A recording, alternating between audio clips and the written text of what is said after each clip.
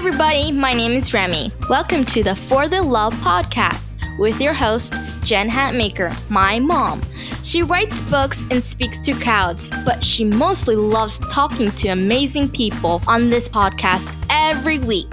Thanks for listening. We hope you enjoy the show. Hey, everybody. Hi, Jen Hatmaker here. I am your delighted hostess of the For the Love podcast and couldn't be happier that you're here today. Welcome to the show. Welcome to the show. What a world right now, right? What a world.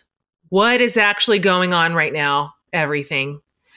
I want you to know that my whole team is thinking about you constantly, like pretty much around the clock. We are just literally thinking constantly, how can we serve the community? What can we do right now? How can we bring joy? How can we bring encouragement? How can we bring hope? What can we do? What do the people need? Like, we are just thinking about you constantly.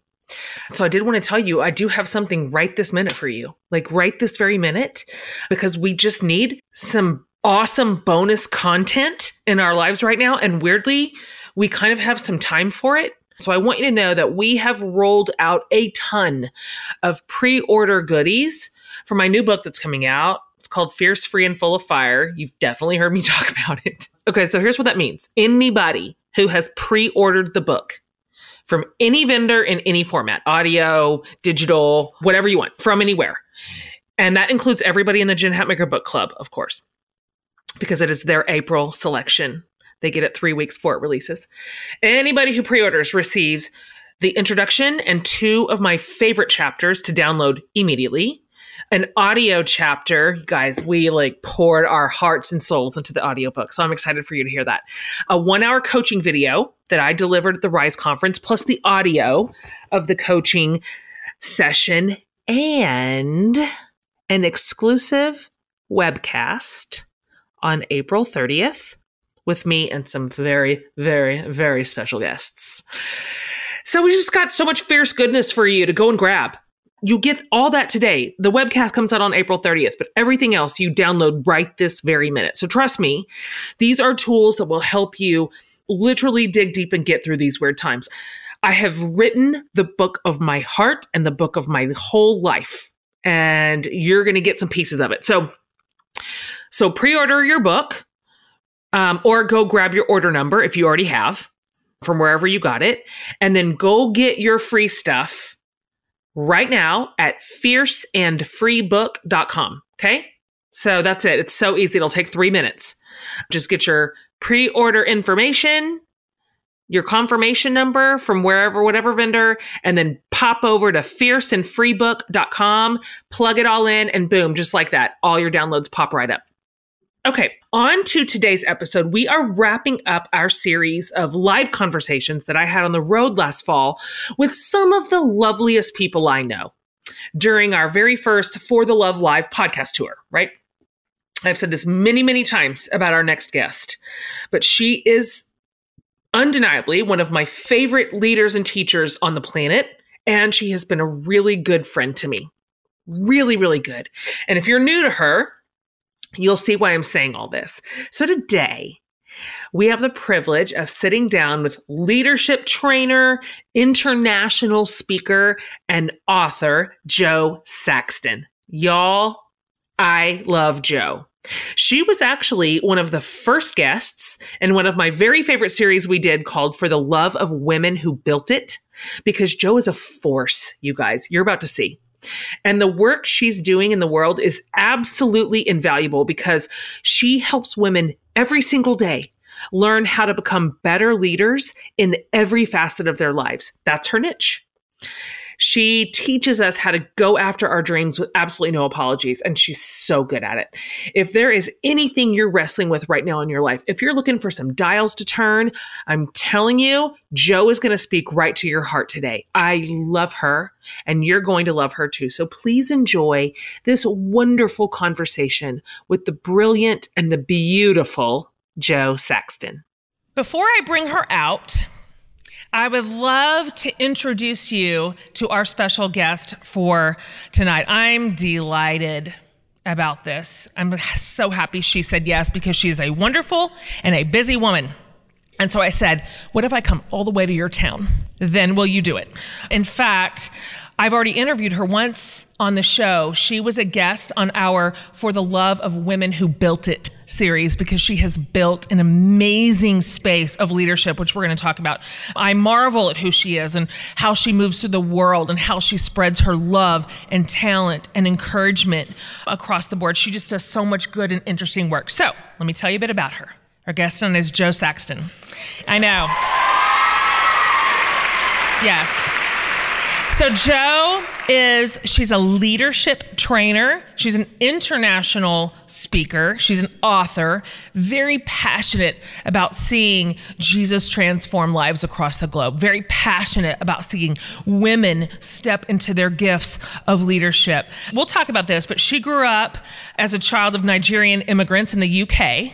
Okay. And so she learned a lot very quickly about how this world can cause us to doubt our dreams and doubt who we are, doubt how we have been created. So her personal story informs a ton of her work today. She's got this great system of training leaders by empowering them to lead from the inside out, which I'll ask her about that. So you can hear more about her approach there.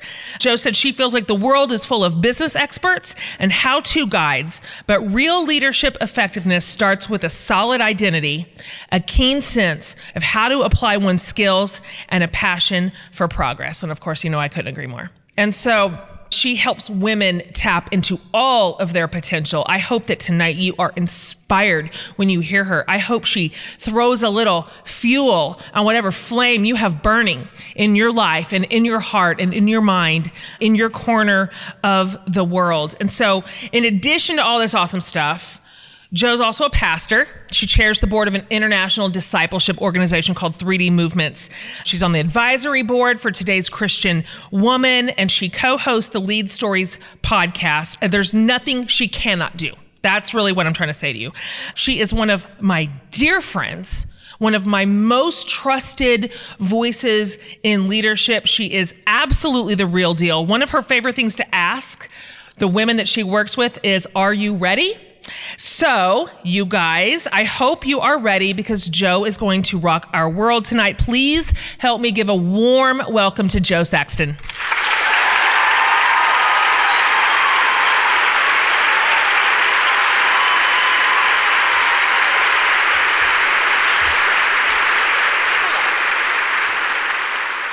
Hello. Hello. Aww. You're very so sophisticated. Fun. Hello, my friend. Thank you darling. for being here tonight. Thank you for having me. It's lovely. You're lovely. When is the first time that we met? I think we met about 10 years ago. Yeah, that's right. We were speaking at an event. You were wearing a black outfit. Oh. You had a white top. Your hair was up. I didn't tell you, I have a semi-photographic memory. You do? Yeah, This kinda. is news to me. Yeah, because people are weirded out by it from time to time. The fact that you were telling me what I was wearing. You had brown boots on. All this feels on brand. Yeah, and you had kind of long, you were doing the feathers in terms of the earrings. I wasn't there yet? You were early feathers. Yeah. Early feathers. And, But the top knot. Yes, it was the top knot, definitely. And you were I think we might have been the only women in the room, because we were like, gravitate towards each other. Oh, yes. Was it Verge? It was. And we spoke on exactly the same thing. Well, you know what? Yeah. That's because we're two smart girls. There we go. A decade of friendship. Yeah. Lucky me. Lucky me. Thank you for being my good friend all this time. You really have been. So you were on the show last spring of 2018, which in our world, that's a lifetime ago. Yes. So can you just tell everybody briefly sort of what have you been up to this last year? What sorts of things have you been putting your hand to? And what kind of places has it taken you? Because you've had some stuff. Yeah, okay. I think after we spoke on the podcast, I joined a running club. Well, They're here. What's there they this? Are. They are. Mums on the Run. Represent. They're awesome. That's your crew? Yeah, huh? They're amazing. I was kind of, like when your body goes south? Yes. Yes, I know. And I felt that the gravitational pull was running away from me, so I tried to catch it up. Yes. Because I still wanted to have snacks. No, I know. Because what kind of life is a life without snacks, sisters? Well, let me just say, we were eating dinner backstage before we came out here. And so we ordered it. We all kind of put on our little order from where it's coming from. And Joe opens up hers, and it's a huge styrofoam container of just French fries. And I was like, is that your dinner? Because I respect that. Yeah. Like, it was. This is why we're friends. It was glorious. Okay, so you joined a running club. I joined a running club, which was great for me. They're wonderful women. I was speaking around a number of places. I do a lot of speaking in faith-based places and also in corporate spaces as well. And I think around that time I was like, I just want to talk about leadership. I just want to talk to as many people as possible about leading and how we can utilize all these incredible gifts that we keep hidden and call humility and actually use them. So it's been fun to do that. I had a wonderful opportunity to gather lots of women leaders together just to meet each other. Sometimes women in leadership can feel quite lonely. That's right.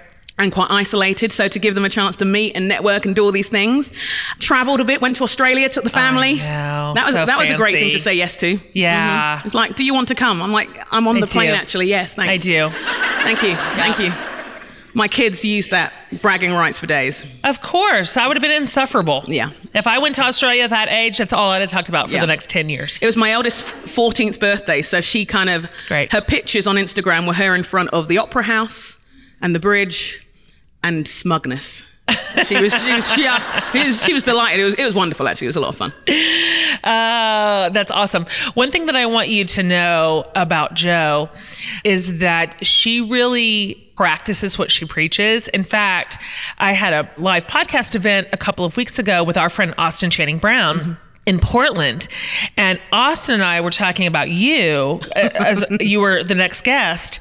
And Austin says something to me like, Jo will send me texts about once a week or every other week, like with this very specific encouragement to keep doing exactly what it is that I'm doing. And I was like, wait, she does that to me. Like, I felt like I was special. Like I was the recipient of her very direct and specific encouragement, but she does it to everybody.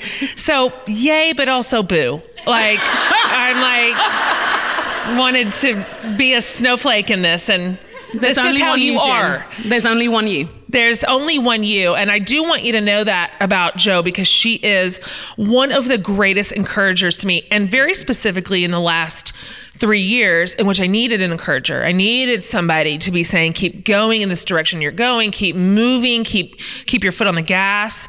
And Jo has done that for me every single week for the last several years. And so I would love for you to tell everybody, if you would, a little bit about your background, where you grew up. We'd love to hear about some of your biggest mentors and how they helped you, at least early on specifically, kind of embrace your own potential and giftings. Yeah, sure. So I'm a Londoner by birth. I was born in London, in England, Nigerian parents, and very broken scenario. I know a number of us would describe broken families in different ways. I mean, you pick your design. But the way the brokenness worked out in our family is I ended up in foster care for the first 6 years of my life. And it was never anything I was embarrassed about because it was all I knew, to be honest. Our family was just that eclectic looking. Me and my immediate brother were fostered together. And then after 6 years, went back to live with my mum and lived with her until I left home. And I think, there's all kinds of things. My foster mother was an amazing woman. She died at the age of 102. And incredible. And to describe her, she's a really quirky woman. To describe her, she was old when she fostered me. She was in her 70s. Yeah. And what had happened was she had never wanted to get married. She decided early on that was not for her. And that was part of her own story. And in World War II, she started fostering evacuees outside, taking them out of London because of, this is a little touch of English history for you, because of the Blitz and because of the bombings, she would look after kids. And basically, in the midst of war, she found her purpose and her calling, and she started fostering and kept on fostering and kept on. And she just never found a reason to stop. And so by the time she'd finished fostering, and I think she was forced to retire, by the time she'd finished, she'd fostered over 100 kids. Wow. I like to say I was number 99, but I think that's just me deciding that now. But I was probably one of the, there were maybe two after us. So yeah, we were some of the last ones, but she was my first memory. She was my safety, my security. I mean, it was the 70s, which means all kinds of things. The 70s was not very welcoming to a multi-ethnic foster family. Right. And she was a force on our behalf. So she, in many ways, when I think of motherhood, I think of her. But then when I moved back to London, and I grew up, I know the accent is a charm for America. God bless you, I get discounts all the time.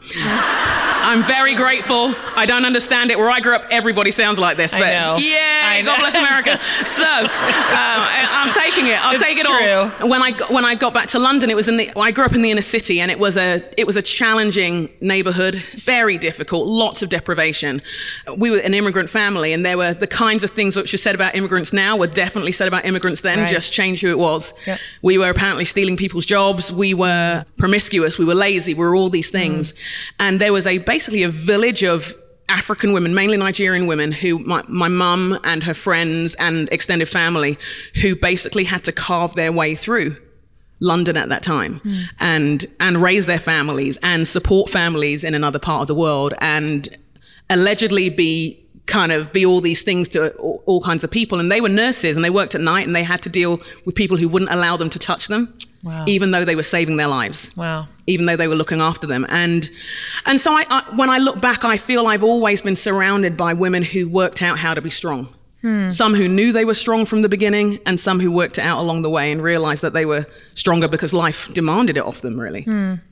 In terms of me in understanding leadership, I think I would probably be one of those who would say I was the last to know. I didn't automatically think I was. I thought doing things was something I did. You know, I was the one who was given responsibilities. I kind of liked the responsibility, but I would never have called myself a leader because it didn't fit my image of what a leader was. I didn't feel articulate enough. I didn't feel confident enough by any stretch of the imagination. I was very aware of my weaknesses, very aware of the broken pieces of my story and how they continued to gnaw away at my psyche and at my heart. So it was a youth pastor who gave me responsibilities. It was teachers who encouraged me. And I think it took me maybe 10, 12 years to ever even allow the word leader to be associated with me. It was just something I did. It wasn't something anybody I was, really. And I think it was looking back that I realized that leadership was part of my life. So you said a minute ago that there came a point sort of in your recent adulthood where you said, this is the lane I want to run the hardest in, is this leadership space. And so a lot of your work right now, you're focused on creating tools to build women up so they are confident to step into their own leadership positions, which is really good work. So I'd love to hear from you. Number one, why do you think this is such a need? And then I'd also like to hear what you are noticing as the biggest obstacle or two when it comes to women stepping into leadership space. I mean, I think why I think it's important, there's that quote that says, women make up half the sky. Yes, I love it. And I think if we want to make a better world with human flourishing and a better place for all our idealism, it needs all hands on deck. Yeah. I think some of it is just purely practical. Absolutely. It's just purely practical. We have a big job to get done. It will require all of us. I think as a person of faith, one of the tenets of my faith is that we're made in the image of God.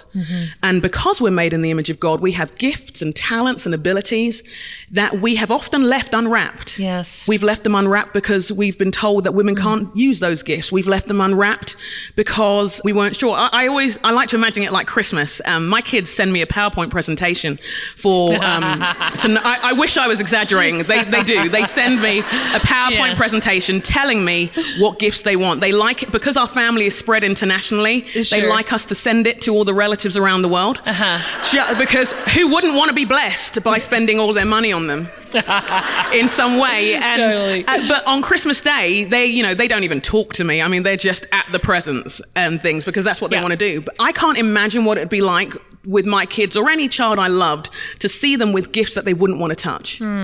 Great. Because they didn't feel good enough, because they didn't feel worthy, because those gifts made them threatening. And yet I think women do that all the time. I think we do that with our talents. I think we do that with our abilities. I think we do that with our potential. I think we don't unwrap our gifts. And those gifts are not just about us. therefore human flourishing. That's the way right. you have with numbers, the way you have with hospitality, the way you have with communication isn't just for you.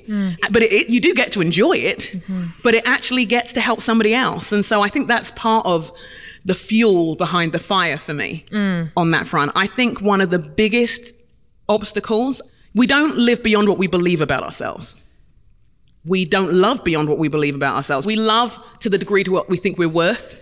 We live to the degree to what we think we're worth. We lead to the degree to what we think we're worth. Right. And what we're capable of.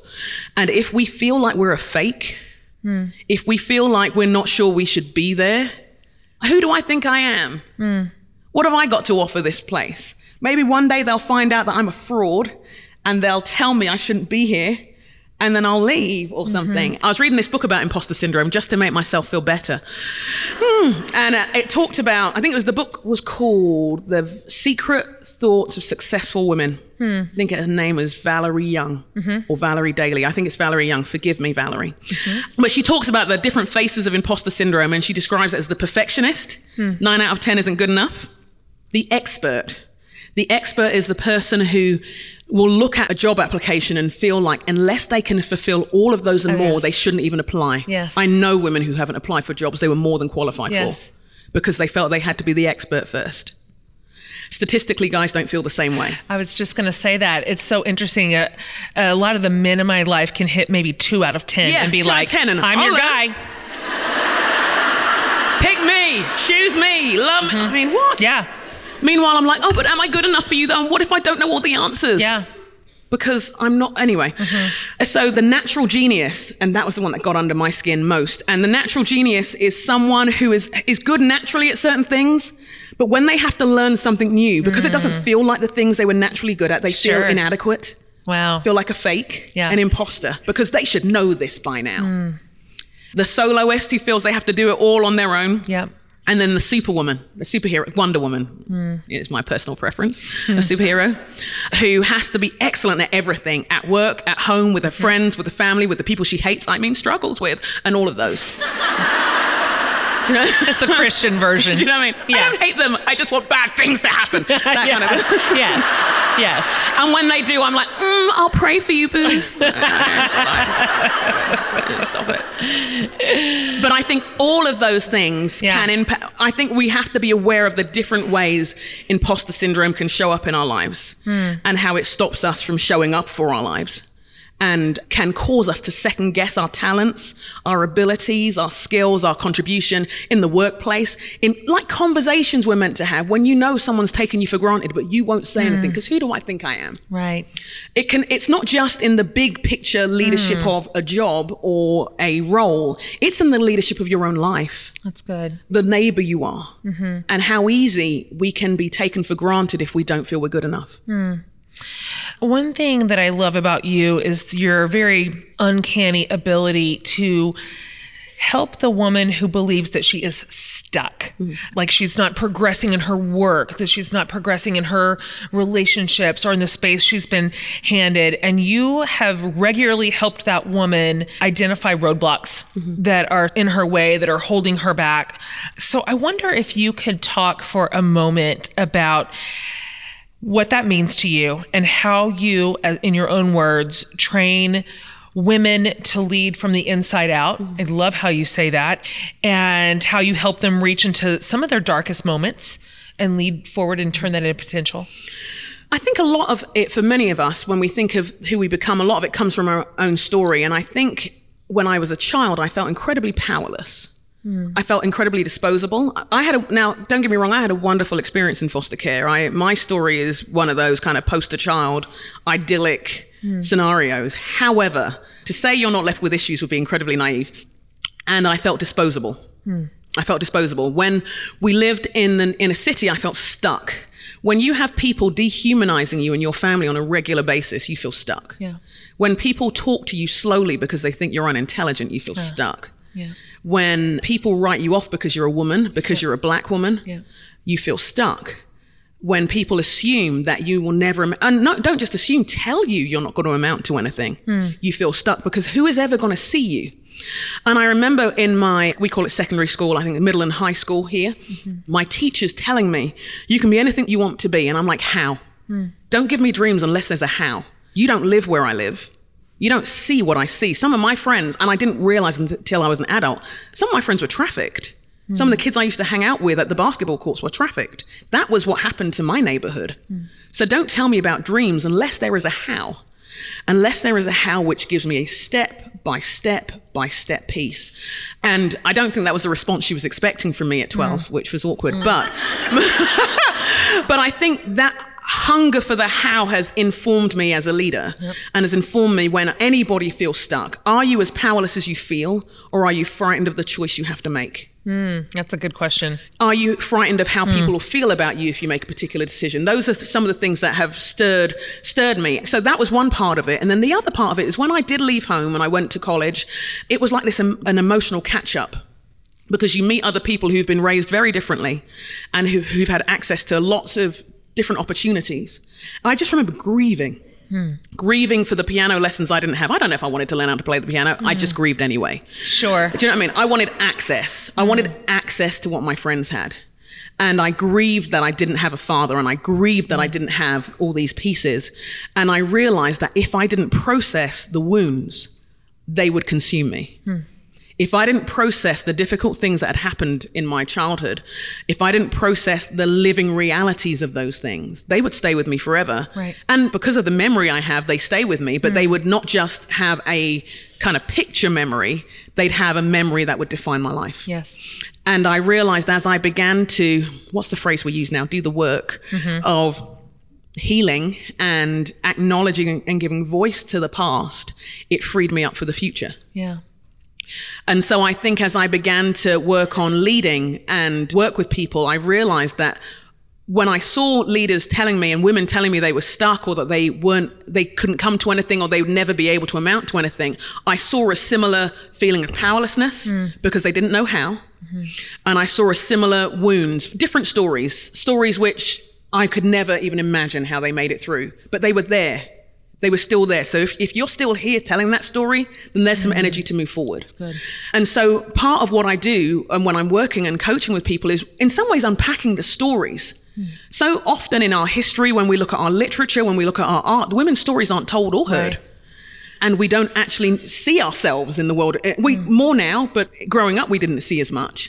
And so hearing the story, I like to catch people saying, so how did you do that?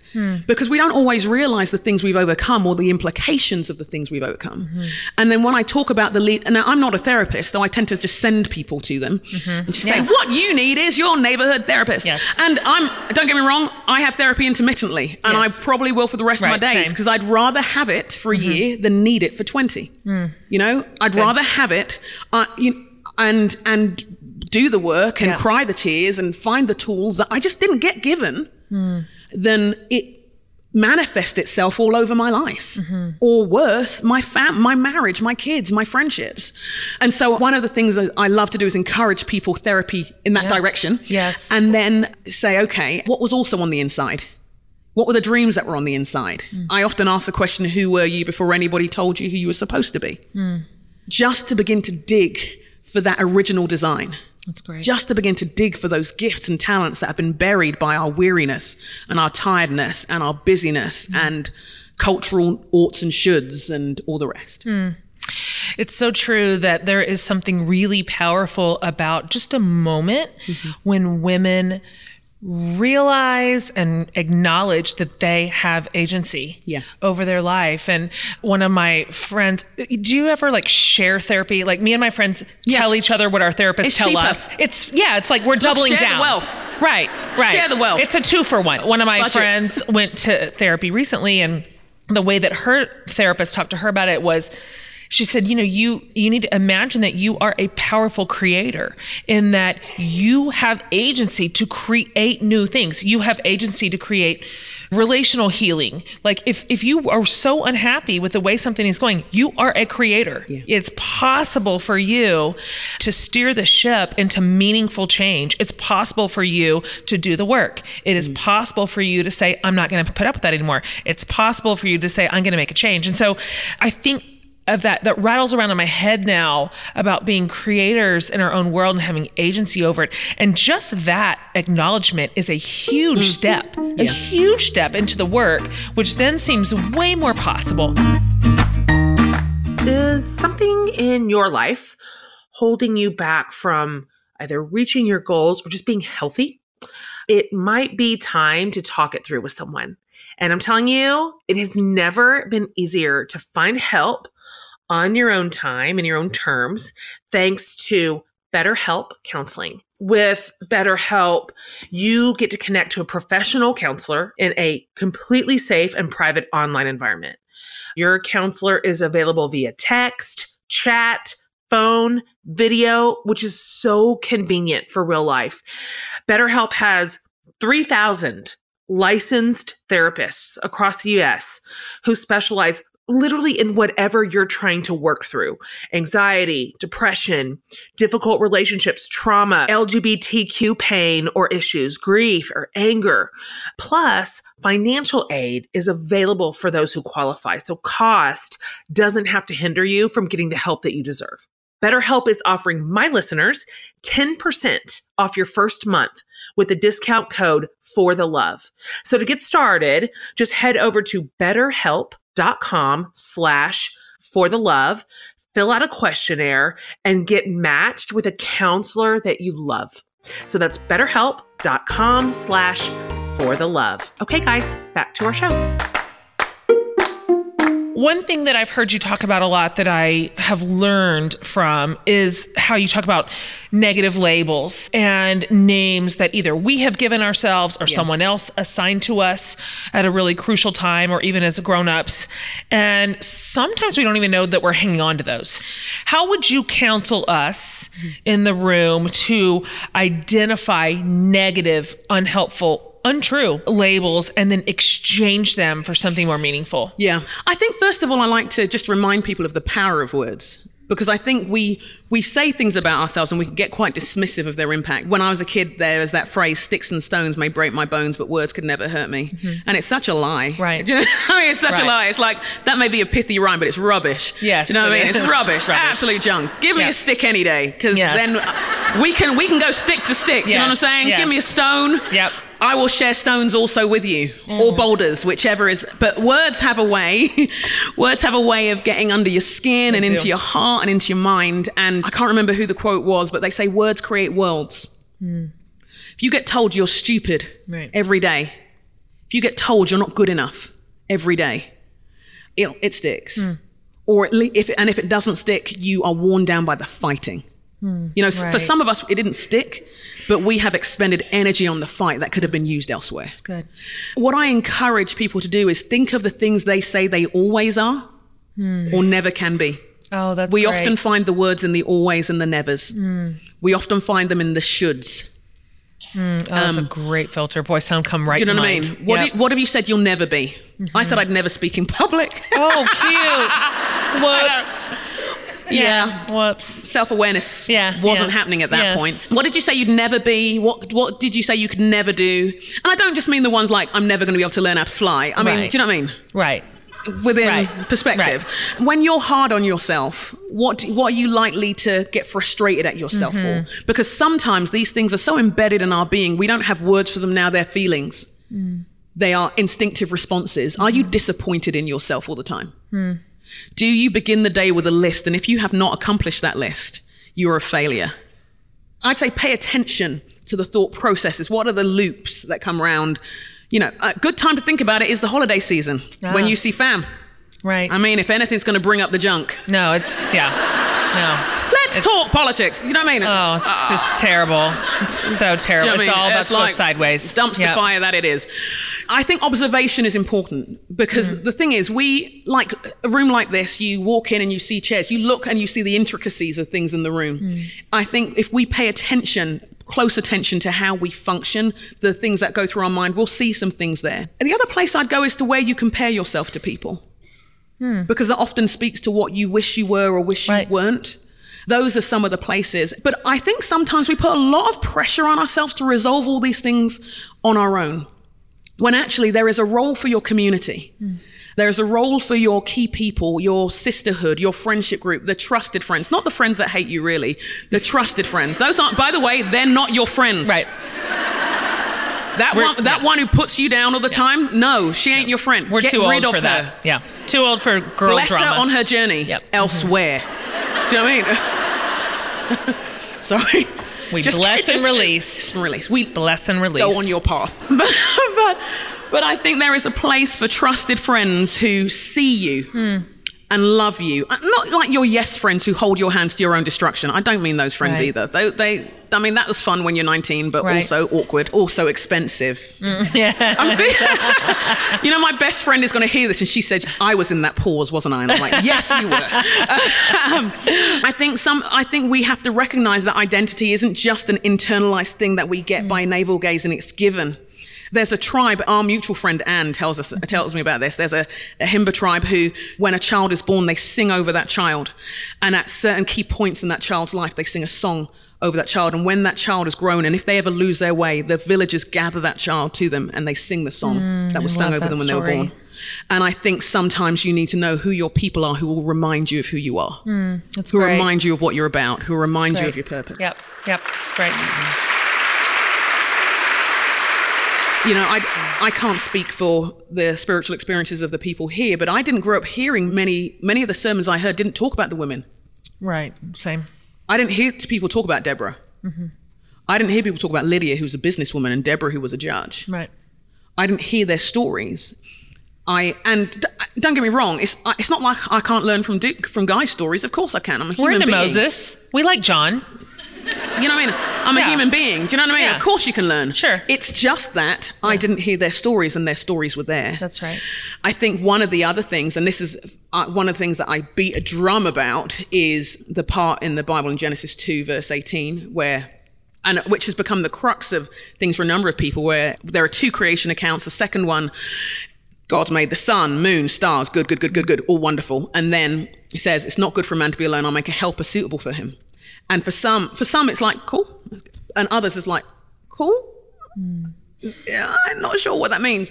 And wondering what that means. And we've often brought our understanding, our cultural understanding. You don't need to manipulate a text to say what you want. It's just that the word that is helper is in the Hebrew is a word, Azer. Right. And I don't know how to pronounce ancient Hebrew. Sorry. That was good enough. Go with the accent for a little bit longer. And it's a combination of two words meaning to rescue, to save, and to be strong. It's a word with military connotations. The Azer is a warrior. It's a word which often is associated with strength and power. Yes. In the culture of the day, it was someone who had the power and the resources to help. Twice when you read it, it's referring to the woman, 3 times to military aid, about 15 times God delivering his people from his enemies. Yep.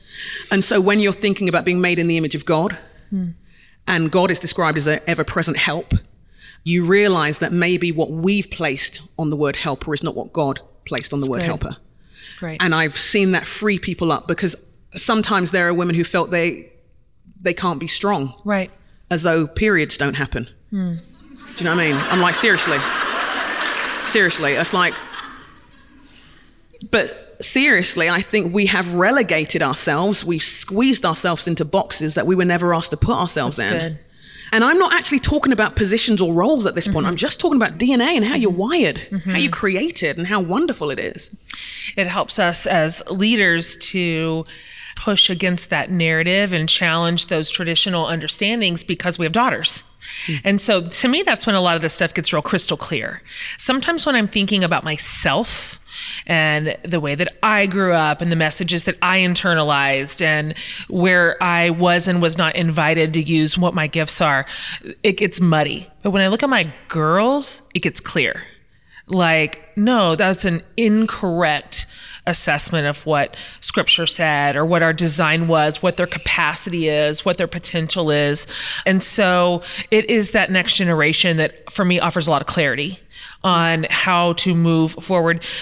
Speaking of, one thing that you do also really well is that you say it's really never too late in any way to move into leadership space or to turn a corner in your life in some sort of meaningful way. And I'm curious how do we cultivate a mindset that says, I can do hard things even after I feel like my time has passed, right? How do you encourage us, like really wherever you are in your journey, or too young for that matter, or I'm not there yet. I need more time. How would you lead us toward that sort of mindset? I think we've got to remember where ageism lives. Do you know what I mean? I think it's weird. For those of us who say we're people of faith, then you look at the characters in the Bible and a lot of them are a lot older. True. When they actually did stuff. Yeah. They're a lot older. That's so true. I'm like, that's a good point. so that's not working. Uh-huh. And I think some of this is cultural. In terms of my Nigerian heritage, my Yoruba, that's the tribe I'm from, the Yoruba tribe. And actually not just the Yorubas, but all the tribe. You respect elders.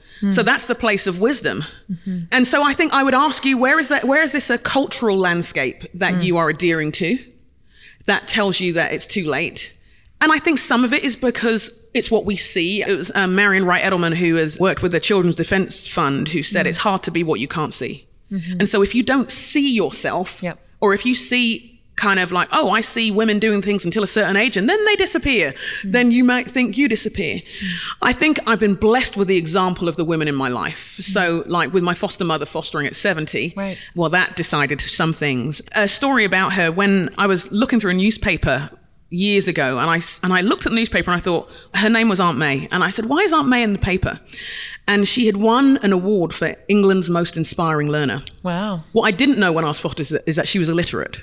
And she told me later that at 14, a teacher had told her she was stupid. So she left the classroom and never went back.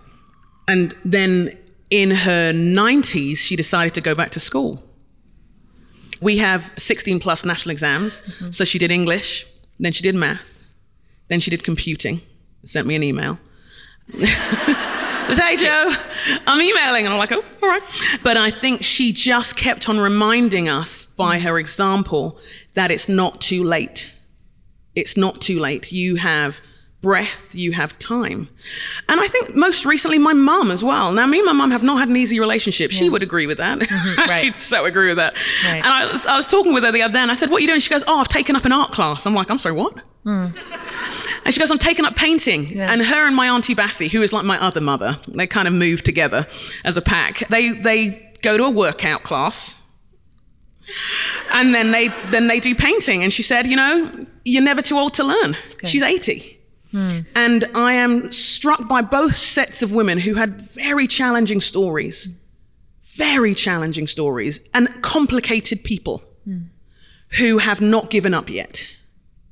And who are still gaining and drawing from life. We have, what was it? It's Mary Oliver who says, well, what will you do with this one precious life? Yeah. And I think some of it is, if you have breath, you can learn. Yes. And the internet is free now. Yes, it is. The Googles. It's on your phone. Are there. It's on your phone. You know, and why not? Yeah. Why not learn something new? Why not try something new? I think we've said why so many times that we actually haven't just said why not?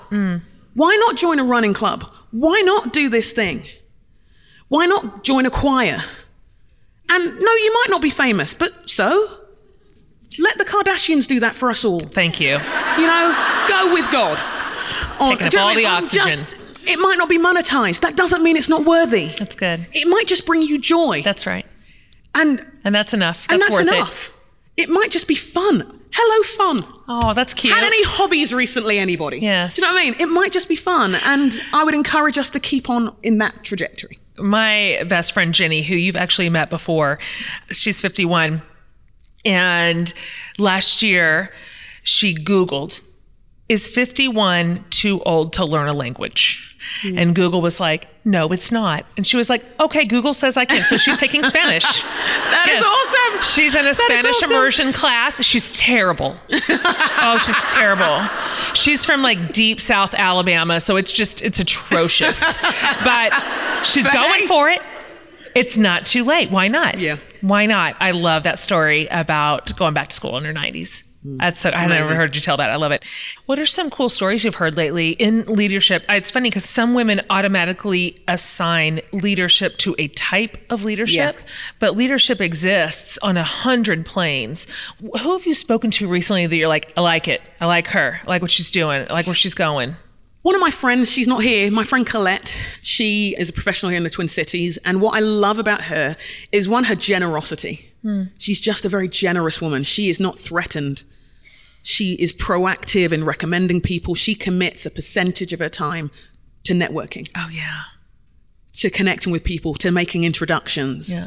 We go for walks, and that I think people are terrified of us when we go for walks. We like walk around Como, and we walk around like fiercely because we're like talking about these things, and it's amazing and it's awesome, and it's an intense walk. And then we have snacks, which probably undo the walk. Right. But you've earned it, or something. Yeah. I love what she does. I'm actually going to embarrass somebody, Beth, who's one of the coaches at Mums on the Run. Awesome woman. One of the policies they have is no woman left behind. And I think it's just a good lesson for life. It's great. It's a good lesson for life. It doesn't matter how out of breath somebody is, that woman will never be left alone, ever. I want to talk about something that you just sort of mentioned with both those examples. You mentioned that Colette spends 30% of her time networking, no woman left behind. You and I talked about this earlier when we were back here, but can we talk about the lie that women often buy into? Number one, like a lie of scarcity, that there's just not enough to go around, that we are all fighting for the same 2 seats at the table, and that we are each other's competitors. We've been taught that. We've been conditioned to see one another in that way. And yet you just listed 2 examples that are sort of born out of generosity, out of sisterhood, out of community, out of collaboration.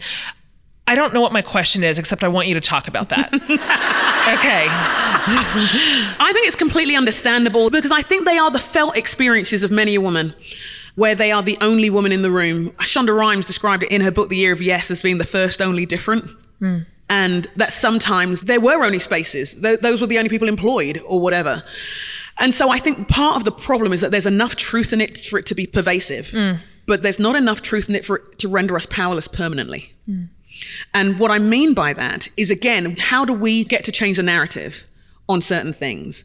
We don't always have a choice. But I was going to say we have a choice about where we work, and my mother would be like, did I? But we do have a choice about how we function in certain places. Yes. We have a choice about how we make friends and how we share information and share knowledge and give people access. And I think that's probably why there's been a rise in entrepreneurship with women. Because when there isn't a place at the table, and why the side hustle, as it's often described, has become more of a... I think it's always been a thing, to be honest. My mum and my aunts were always selling stuff now. They're from Italy, apparently. Sure. They were always selling shoes, my aunts were. They always had a business. But I think it was, if there is no room at this table, I will find a way to build my own. I will build a wide, long table for anyone to gather at. So I think one of our challenges with the scarcity feeling, that we have to ask ourselves, one, is it real in our workplace, and how are we going to deal with that? Are there policy things? Some of it's structural. Are there things that we need to talk to our HR about, and all of that? For those of us who do have positions of power, what are we going to do with that power that we have? Yep. I think that's an honest question we have to Absolutely. ask. Are we sponsors to other women? I've read I think it was a Harvard Business Review thing that said the difference between a mentor and a sponsor. A mentor gives you wise advice. A sponsor helps you get to the next level. Will we be the kind of women that will help another woman get to the next level? Yeah. Will we be proactive about that? Will we recommend somebody? Now, I think the competition thing is hard, because if there's a job that you want that could change your life, and there's a woman in your department who could change her life, it's hard. I think we have to acknowledge that reality. But I think what I see from the athletic world is that there is a way to compete clean and there's a way to compete dirty. And I think we have to work out the people we're going to be. Now, that doesn't mean people aren't... there are people who have treated us dirty, for sure. And I can't control anybody else's behavior, but I am responsible for mine. And the way I relate.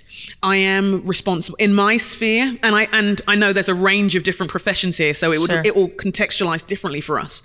In my sphere, I make a habit of recommending people, of making introductions. I harass my publishers. I harass them and say, have you heard of this woman? Have you heard of this woman? Do you know what she's doing? Do you know it's amazing? Do you know? I make introductions all the time. And that may cost me opportunities. I don't care. Because it shouldn't just be me. I'm not the only black woman who speaks. That's right. I'm not even the only black woman with an English accent. That's true. You know what I mean? Yes. I'm not the only one. Yes. And so it doesn't actually need to be me. That's right. And actually, I can't remember the quote and who it's by, but that whole thing about a rising tide floats every boat, or lifts all boats. And I think there is a sense in which we can be proactive about that. Yes. In our spheres. Yes. We don't control everything, but the areas where we do have some say, Where are we inviting people, including people, recommending people, so that the areas where we have a say, we're not letting it stay scarce I love it. I agree. I think that's an important thing. Quick break from a sponsor I think you're going to be excited to hear from. If you are parents with littles or elementary age kids, look, my heart goes out to you right now, right? I know you are wondering, how am I going to get my kids the learning and the development their little minds need with everything so strange right now, right? I have just learned about a really cool resource that I think you're going to want to know about. It's called Vooks, like rhymes with books, Vooks. So Vooks is a streaming service that brings storybooks to life with animated illustrations and a narrated story. So they're so cool. These are storybooks where the illustrations move and have sound effects, plus a narrator can read aloud to your child so you can catch a little break. And this streaming library of storybooks is ad-free, absolutely kid-safe, and trusted by teachers all around the world. It's screen time that you can feel good about. And right now, Vooks is committed to being a resource to keep kids reading at home. Ugh, we need this right now, you guys. They've created downloadable lesson plans to help parents provide their kids with 20 minutes a day of read aloud time and activities that go with it. So to get these downloadable resources and start your 30-day trial of Vooks, go to Vooks.com/forthelove. I'll spell that for you. It's VOOKS, Vooks.com/forthelove, and you get a free 30-day trial. Yes. Yes. All right, you guys, back to the show. Okay, before we move into Q&A, we've got a little rapid fire. Mm-hmm. Okay. So on our podcast, we often ask our guests, what are you listening to right now? What's your playlist? Mm-hmm. So in that spirit, what either song or album are you listening to right now that is just firing you up? The Conquer the World stuff. Oh, well, I have a kind of playlist of those. Yeah. There's one particular song. It's by a woman called Jill Scott, mm-hmm. and the song's called Golden. And there's a line where it says, "I'm taking my freedom, taking it off the shelf." And it's this woman basically owning her agency. Mm. And it's this really joyful, elevated song. And she's an amazing voice as well. And it's just kind of I'm good. Uh-huh. I'm taking my freedom. I'm wearing it around my neck. I'm putting it in my car. And it's this whole thing of all that I've got, I'm putting it to good use kind of thing. Mm-hmm. Always Beyonce. Sure. Just always. Yeah. Yeah, just always Beyonce. Just always, yes. Helpful. Yeah, that's that good. Feels right. As well. What is the last TV show or series that you binged? Modern Love. Oh, I've been hearing about this. Modern Love. Yeah. Hello? Anyone agree in the house? Yeah. What? Yeah. I mean, it is awesome. I've been hearing this. It is. I think it's an 8 episode. I may have watched the first 8. All in one sitting. A day. I think I did. I think I started and then it was it's 3 a.m. I probably should go to bed now. Oh, I love that. It was amazing and just beautifully done. Yeah. Great stories. I watched one again last night. I'm going to watch it all over again. Okay. Yeah. Brandon came into the room a couple of nights ago and I had powered up this next series that I was excited to watch. And he was like, "What are you watching?" And I was like, "The History of the Roosevelts." He's like, "Nerd." Such a nerd. Love history. Okay. When you either are having a bad day or you're celebrating, either way, what is your go-to comfort food where you're fries. Always fries. Yeah. If they're really hot as well, if someone brings me really hot fries, I know I'm loved. Yes. Yes. Do you know what I mean? When it's so hot and so fresh, you almost don't need ketchup. You have ketchup because it's right. So good. Yeah. You have, and sometimes if it's feeling a little, I don't know, you're feeling a little je ne sais quoi, then you will have aioli. Different. Uh-huh. Yes. You'll have a little bit of that and maybe a touch of some kind of sweet chili sauce. Sure. And things, just a dip. Yeah. Just a dip. Do you like them skinny and crunchy, or what's your fried? I don't like to discriminate with my fries. Okay. I wouldn't want No fry left behind. Okay. Yeah, on that kind of stuff. But no fry left behind. But I will have them. I do like them long. Like even if my kids are having them, I remember when I was with my eldest. Anyway, I probably have to pay her for mentioning her. But I was with my eldest in Arizona a while back. I took her on a trip with me, and she had these fries, and one of them was particularly long. And she said, "Mum, you can have one." I thought, I'm taking the big one, and I did. Well, you know what? You paid for it. I did. So and she knows my love for fries too. So she's like, "Please, just take it. Oh, You're a disaster." So thinking through like the work that you do, the spaces that you occupy, do you have a person that you look at and go, I don't know if that you aspire to be like her, but she's a role model for you? You know, the thing is, I think I like to look at leaders in all their different spaces. So the person I watch a lot is Ava DuVernay. Oh, yes. She's so amazing. And now I'm not a filmmaker or anything, but I think I've just watched her career.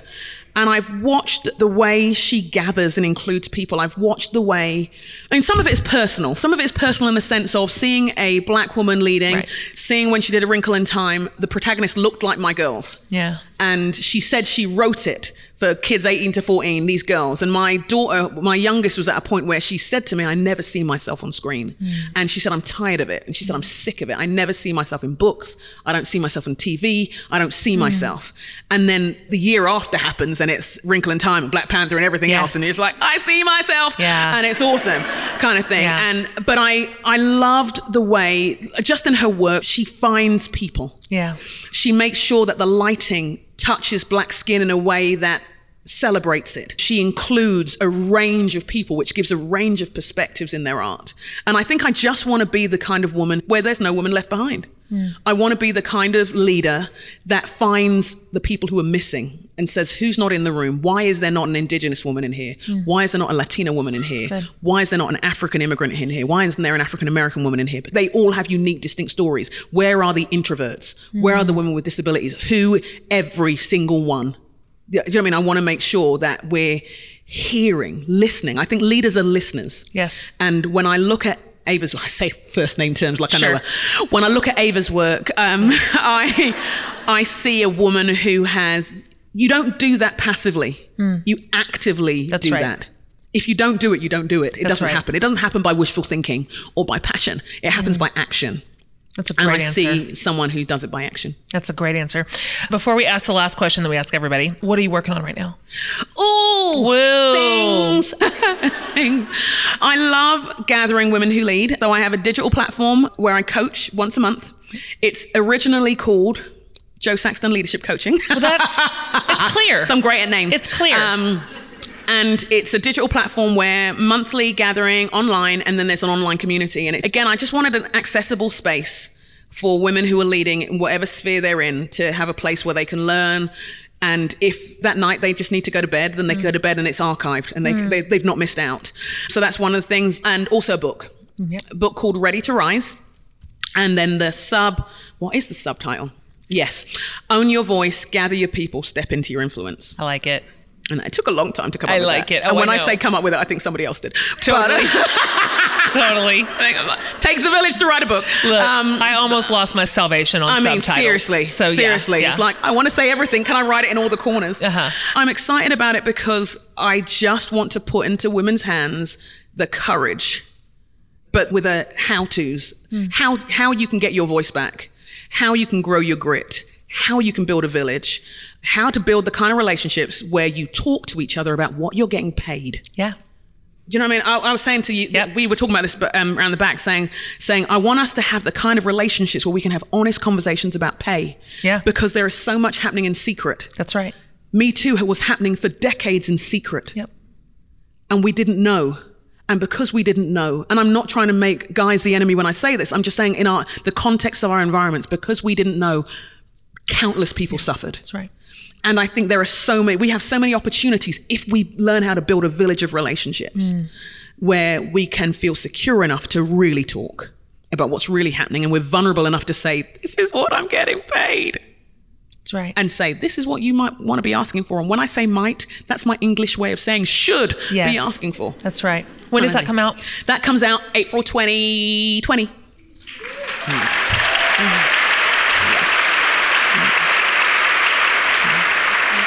Last question, and then we'll move to your questions. I've asked you this before. I ask every guest this, and you can answer it how you want. It's Barbara Brown Taylor's question. What's saving your life right now? I think it probably, right now, it is The Village. We share a team. We have a similar team. And I will embarrass them by saying they are saving my life right now. They are good people. I know. They are kind. They are generous. Yeah. Over the years, and don't get me wrong, I've had a lot of real good people in my life. I know it sounded a bit scary at the beginning, but but I have had a lot of good people. But I think sometimes when you become strong, you become the strong one. And when you're the strong one, you take care of everybody else. And I can see some of your eyebrows saying you agree. Take care of everybody else's needs. You make sure everyone else is getting what they need. And you forget you need looking after. That's right. We would love to pivot to any questions you have. Now, we reserve the right to not know. Yeah. Is that fair? That's so true. We reserve the right to be like, pass. But... if you have a question for Joe or for me or for both of us, we have a bit of time to do our worst. Hi, I'm Monica. Thank you for being here. One of the things that I thoroughly admire about you is the fact that you embrace people's truths and encourage more speaking about them and really want people to be seen for who they are and where they are. And what I've found is that we live in kind of a culture now that is very defensive of their truths, and that just because my truth looks very different than somebody else's doesn't mean they can't both be true. And I really, really enjoy listening to everyone's truths because I feel like it gives you a broader perspective of the world. Race, culture, all those things, everybody's different. And I come from a place that's very different than most. And I feel like my struggle has blessed me with that perspective. That being said, how do you, in difficult conversations, respond to the defensiveness and the walls that come up? Because when I share my side of something or share who I am or hear somebody else's side, I want to learn. I want to be a better human being and a very compassionate person, because I don't really think we're going to get anywhere as a country if we don't start listening. And how do you encourage more of that instead of defensiveness? Yeah. Well, that's a hard one, isn't it? It is. It's a hard one because I think people have so many, so passionate, and we are in a context which seems to be so binary, and it's you're either this and you think there's this or this. I think in some ways, I think you've answered a lot of the question in terms of listening. I think we do need to learn to become active listeners again, and I think compassion goes a long way. It's very hard to hear other people's stories when they go up against all the things that you stand for. Yeah. I think what keeps me listening is I have to remind myself that person's made in the image of God, even if I want to punch that image in the face at that time. Yeah, it's fair. I mean, I'm not saying that because it's right. I'm just saying it because I'm honest. You know what I mean?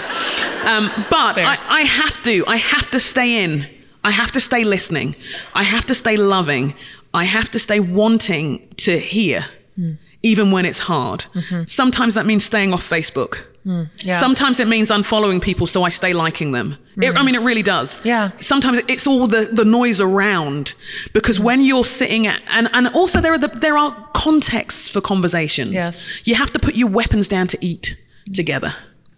Whereas when you are tweeting with one another, I can't do. I'm not good at that. I'm not good. I know the way I hear people best, and it tends to be in relaxed settings, just when everybody's human again. That's when I tend to, when all my sincerely thought, reasoned out opinions are put to the side, and I see a human being in front of me. Same.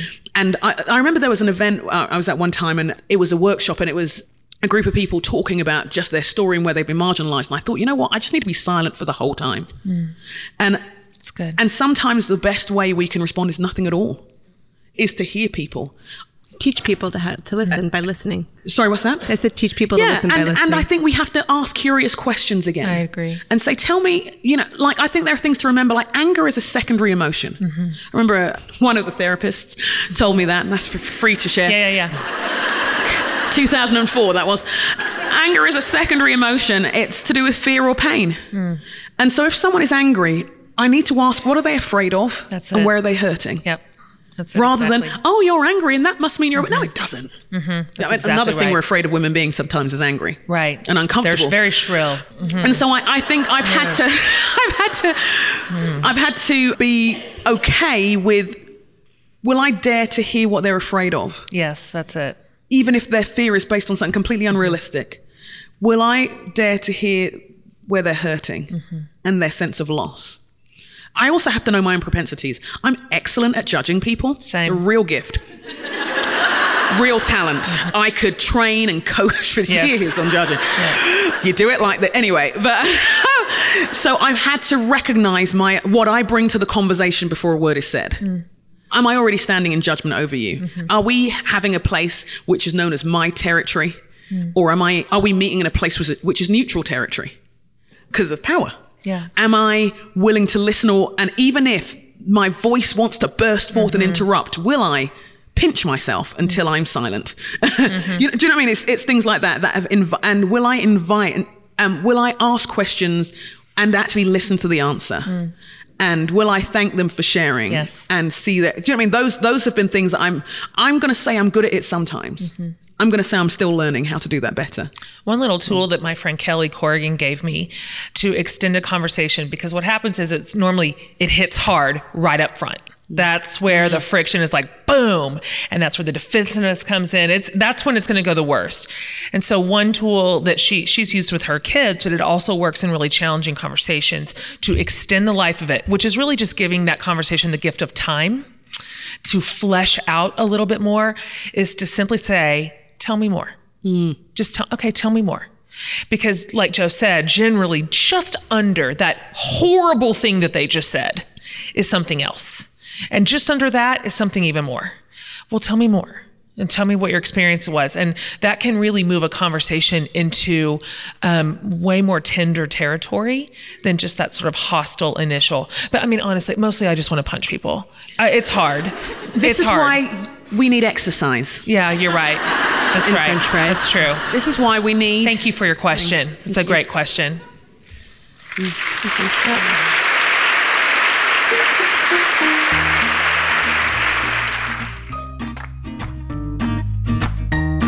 So, what did I tell you? Isn't Joe amazing? I said she's one of our best teachers, and I'm delighted you're getting to see her wisdom and humor firsthand right now. So, the past few days, Joe and I have been thinking of you. I know so many of you are leaders in your spaces. You're small business owners, bosses, executives in corporate America. And like the rest of us, you're trying to make sense of these tough and weird times and wondering how to lead your people. Right now, it can help to have a seasoned leader who can coach you the way you're coaching others. So Joe's here to help you through her online Joe Saxton Leadership Coaching Program. Joe's actually coached leaders through every crisis you can imagine. And even though this is a crisis you couldn't have imagined, how could any of us? Joe is here to encourage you and inspire you and give you practical tips and resources that will help you keep your business going. Joe has an offer for my listeners. She's giving you 30 free days of leadership coaching. So to take advantage of this offer, which you should, visit joesaxton.com/forthelove. So that's Joe Saxton, Saxton, joesaxton.com/forthelove to get 30 days of free leadership coaching today from one of the best leaders out there. What a girl. Go get it. Okay, back to our show. Hello, ladies. Hi. Lots of really great, deep conversations. I'm talking about undoing a lot of, kind of that damaging beliefs that we have about one another. I'm an educator by trade, and I was hearing you talk about your daughters, and you talk about your child and saying they don't have a model. And I couldn't help but sit here and think, do you have resources that you could point the crowd to in regard to what you're talking about, opening room at the table for youth, to try to help these conversations flourish? I know that there's a lot. And as an educator myself, I just was sitting here thinking, I actually don't know enough organizations that are creating networks, creating sisterhoods with teens, young teens, older teens, and just wondering if either of you ladies had some resources. Well, I would say if in terms of representation for your students, racially, specifically, culturally, that it's a simple matter of looking at whatever your content is. What is the lesson? What is the issue? What is the bit of history? What is the material? And rather than just reach for the lowest hanging fruit, which is just typically white contribution, just do a little digging. It's all there. There has been Black excellence and Black genius and Black innovation and Black creativity and art and music and literature. And frankly, when it comes to history, the truth of it. And so again, to not just beat the point to death, but it's just intention rather than saying we're going to default to the white narrative, which we've always done. We've built a whole country on it. It's this mental channel change where I'm going to tell a fuller truth, a fuller story. And again, everyone wins there. That's good for every single student. That's good for the whole school. That's good for you as an educator. And I appreciate you asking the question. I really do. Did you have anything you want to add to I was thinking of the work of the Why was one, but I actually thought of another thing. I think one thing that I would really encourage everybody to do is to contact a publisher and ask for it. And contact the library and say, hey, Latina authors, anyone? African-American authors? And demand it. Demand it from your publishers. Demand it from your radio stations. Demand it from your TV. Say, I would like to see more women's stories, more women of color. I would like to see this. I'd like to know the resources that are out there. I think we actually can call people to account for some things on that kind of stuff. That would be one of the things. But I would actually go to the library. The library as well is a good... Library's free as well, which is always nice. But to ask them and say, I tend to Google like top 10 Black authors or top 10 for teenage fiction. And then if you see maybe a book which is known like Children of Blood and Bone or The Hate U Give or whatever, those which were bestseller books, then you look at them on Amazon and see the other books that are associated with them and you'll likely find more in places like that. So sometimes it's kind of a bit of a rabbit run of looking for things, but I would ask, I actually would contact people and just say, I need some help here. Since you're a national publisher, I anticipate you represent the entire nation. Right. And just a thought. Do you see what I mean? And then we're actually reminding those who are making decisions that this is something we all want, that we all want. Yeah. Because it's not just me who wants it. And you want it too. We get to vote with our dollars. Yeah. And so as we put our consumer dollars to good use, we can very much consider what we're funding. Thank you for that. Thank you. I appreciate that. Thank you. Hi. I'm so thankful for both of your guys' voices. I loved what you were saying about when we're stuck and how that can be something that holds us back from our leadership. And I'm wondering if you could speak specifically to being stuck in loss and especially loss of purpose. Yeah. How do you deal with that? Where have you encountered that? It's a great question. I think the loss of purpose does bring an element of grief. Sure. That is okay, first of all. I would say it's okay. Grief is medicinal.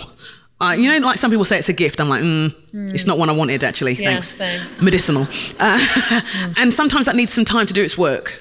So for a while, I just do things you enjoy again. Like sometimes we lose purpose and we get burnt out, so it takes a while to work out what we enjoy again. And literally you have to ask a friend, what did I do before I lost my life? Yeah. I mean, literally we do. And then when we're stuck, I would look at the things that begin to make you start feeling alive again. What are the things you get angry about? What are the things you get excited about? What are the things you have opinions about? But give it time. And it's okay if it takes time. I think sometimes we have felt like we've needed to have that idea so we can go after it. Sometimes purpose is uncovered. Sometimes it's like I had a dream, I had a purpose, I'm going to go there. Sometimes I don't even say I'm on plan B, I'm on like plan N now. I mean, I don't even know what happened to what I was planning. Right. And that's okay. That's okay. So I would come back to some interests. I would come back to things that you used to enjoy. If you're a journaling type, I would write down like things I dream of. And nothing may come for ages. But it's almost like you write and write and write until it begins to come. For those of us who are more extroverted and we process with other people, again, trusted friends who've seen what you've done before, seen you at your freest, are great places to start. And I would remind you, like sometimes we find our purpose even through tragedies, unexpected discoveries, shall I say. It feels stuck, but even grieving isn't stuck. Grieving is releasing something that was wonderful or something that was meaningful and something that was cherished. And actually, some things need a worthy laying to rest. And it's okay that you lay it to rest. When we don't grieve and we like, I'm just going to go on, and then almost where our part of our story just needs some space a bit. But if you get to a point where you think, I've got to do something, then I'd volunteer for, I'd pick anything just to get you moving. Even if you decide, yeah, that was just for 3 weeks. Then yeah, that's not a bad thing. But it's a start, you know? Yeah. But some of your trusted friends at these times, it's not that they're telling you what to do, but they might be reminding you. It's a great answer. Thank you.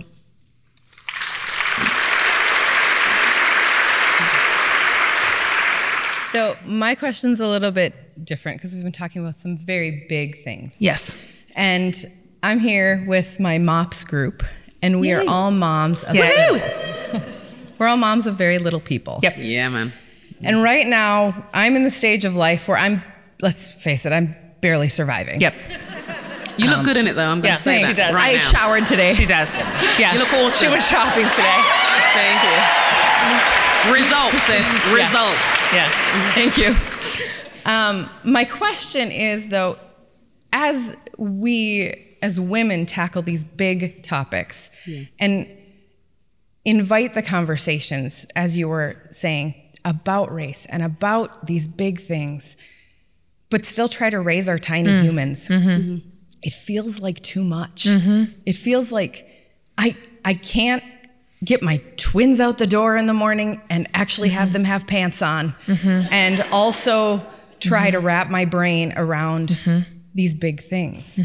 So I guess my question is, what baby steps can I take right now while my people are little and while I'm surviving motherhood to start teaching them as white boys how to embrace this conversation? Yeah, it's a great question. You want to start? I think there are some things that in the same way with our kids, we give them milk before we give them that rice thing, before we give them, do you know what I mean? Yeah. I would say the great thing that you, and shout out to all the mops in the house, get to do is every book that they read can be as diverse as you want it to be. That's right. You can normalize so many things right now. I would say you are in a precious position. And it's, I mean, like you say, they're split up and everything else, but there are, do you know what I mean? There are things that you can normalize right now. Black baby dolls, dolls, toys, all of the music, the whole thing, that they will grow up in a world where they see certain things already. Yep. And I think for you, for yourself, I mean, I couldn't read when my kids were little, just because I don't know where my brain was at that time. It had gone on a very long sabbatical. Wasn't really interested in anything other than Grey's Anatomy for quite some time. That was the very season. Diverse show. Yeah. I would encourage you to. Yes. Podcasts might be where you're at. It's good. And I don't think you need to apologize for that. But if you've got baby steps. But we could, rather than saying, "Oh my gosh, I'm not running a marathon," when a baby learns to walk, we celebrate the 2 steps. So I celebrate your 2 steps. That's good. Because that'll give you the strength for the next I agree. step. Thank you for asking.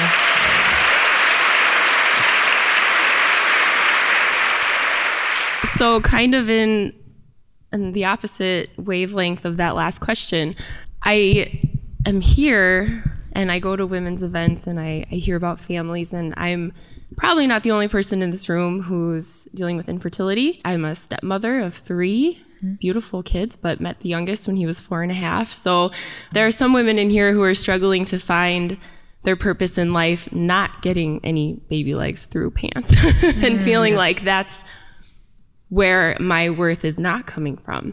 And so I loved hearing about your time in foster care, and that, I can't remember her name, Auntie May, who changed your life for the better. And, you know, you have adopted children. So those of us who may never have biological children, and a lot of times that's a lonely place to be in the church as well. I just wait for the pastor to say the word infertility. And he did last week, actually, for the first time ever. And I was like, I wrote him an email. But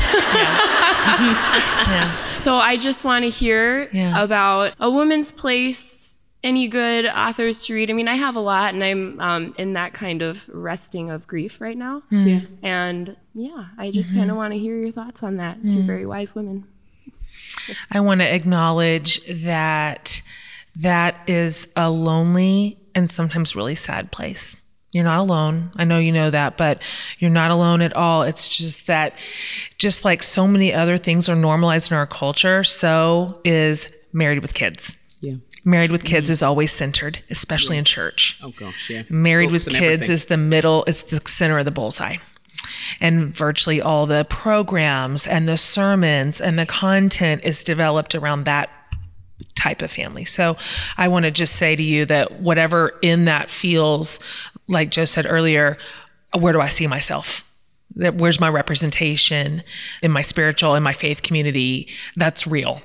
And I'm sorry. I'm sorry for what a poor job the church has done making room for every kind of believer. Whatever they're married or not married, if they're a step parent, we've not done a great job of that. And so what I just want to say to you, and then I'll let Joe have the last word here, is that regardless of what the narrative is telling you, just based on what kinds of families are prioritized all the time, you absolutely have a role to play. Like, you just can't sit it out. You don't get to. I'm sorry. We need you. And seriously, we need your voice, and we need your gifts. We need your perspective. We need you to help rattle the cages of normalization and say, hey, we're not all in this center of the bullseye. Be it the way that our family looks, be it sexual orientation, be it race, single. The people who are single are very rarely centered in any faith conversation. Yeah. It's more like, just try to sit there and look nice until you finally bag a man. You know what I mean? You know? Is that kind of what they say? Well, yeah. Well. And so it's good for you to keep like raising up the red flag. Hey, not all. And so whatever it is that brings you to life, whatever it is you were made to do on this earth that brings about human flourishing, that serves this world, that brings hope, you've just got to do it. You've got to do it anyway. You've got to do it as you are, where you are, because this is your station, and it's good. It's good. You are good. And your contribution to us is so important. Do you want to add?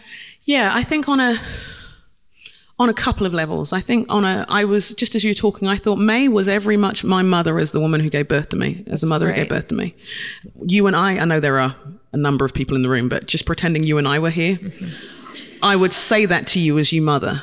You know, in England, we don't have Mother's Day. We call it Mothering Sunday because of the act of mothering. It counts. And there are many of us who have been mothering. You know, when we first moved to the Twin Cities, there were a number of young adult women who aren't that young anymore. You're over there, I see you. But they mothered my kids with me, because I really do believe it takes a village. So I want you to know that.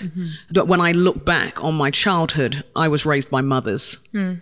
And every one of them, my mum, my Auntie Bassie, my Aunt May, were all my mothers. And then on a faith perspective, I think one of the biggest oversights that we have is that Jesus was single and didn't have kids. That's what it says.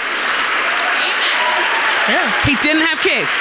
Jesus was single and he was complete. And yet we say we follow him and we celebrate his example and how wonderful he is.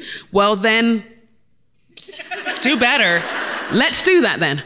You know, and I say that because we need the village. And the village of us can do that. The village of us can celebrate that in our village, there are women who have given birth to a child physically. There are others who have carried a child through foster care or through a blended family. There are women who don't want to have children, actually. Yeah. And that is not like a gasp-worthy situation. That's right. Do you know what I mean? Who are happily single or who are divorced or widowed. Right. But each of us still have that same intrinsic, made in the image of God value and contribution to make. And if Jesus can be single and change the world and not have kids and change the world, and we're following in his footsteps like we say we are, then so can we. That's right. That's great. On that note.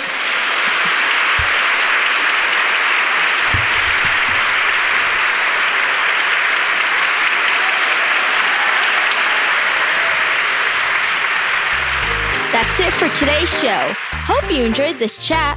Be sure to subscribe to my mom's podcast and give it a thumbs up rating if you like it. From the whole Hatmaker family, I hope you have a great week and see you next time.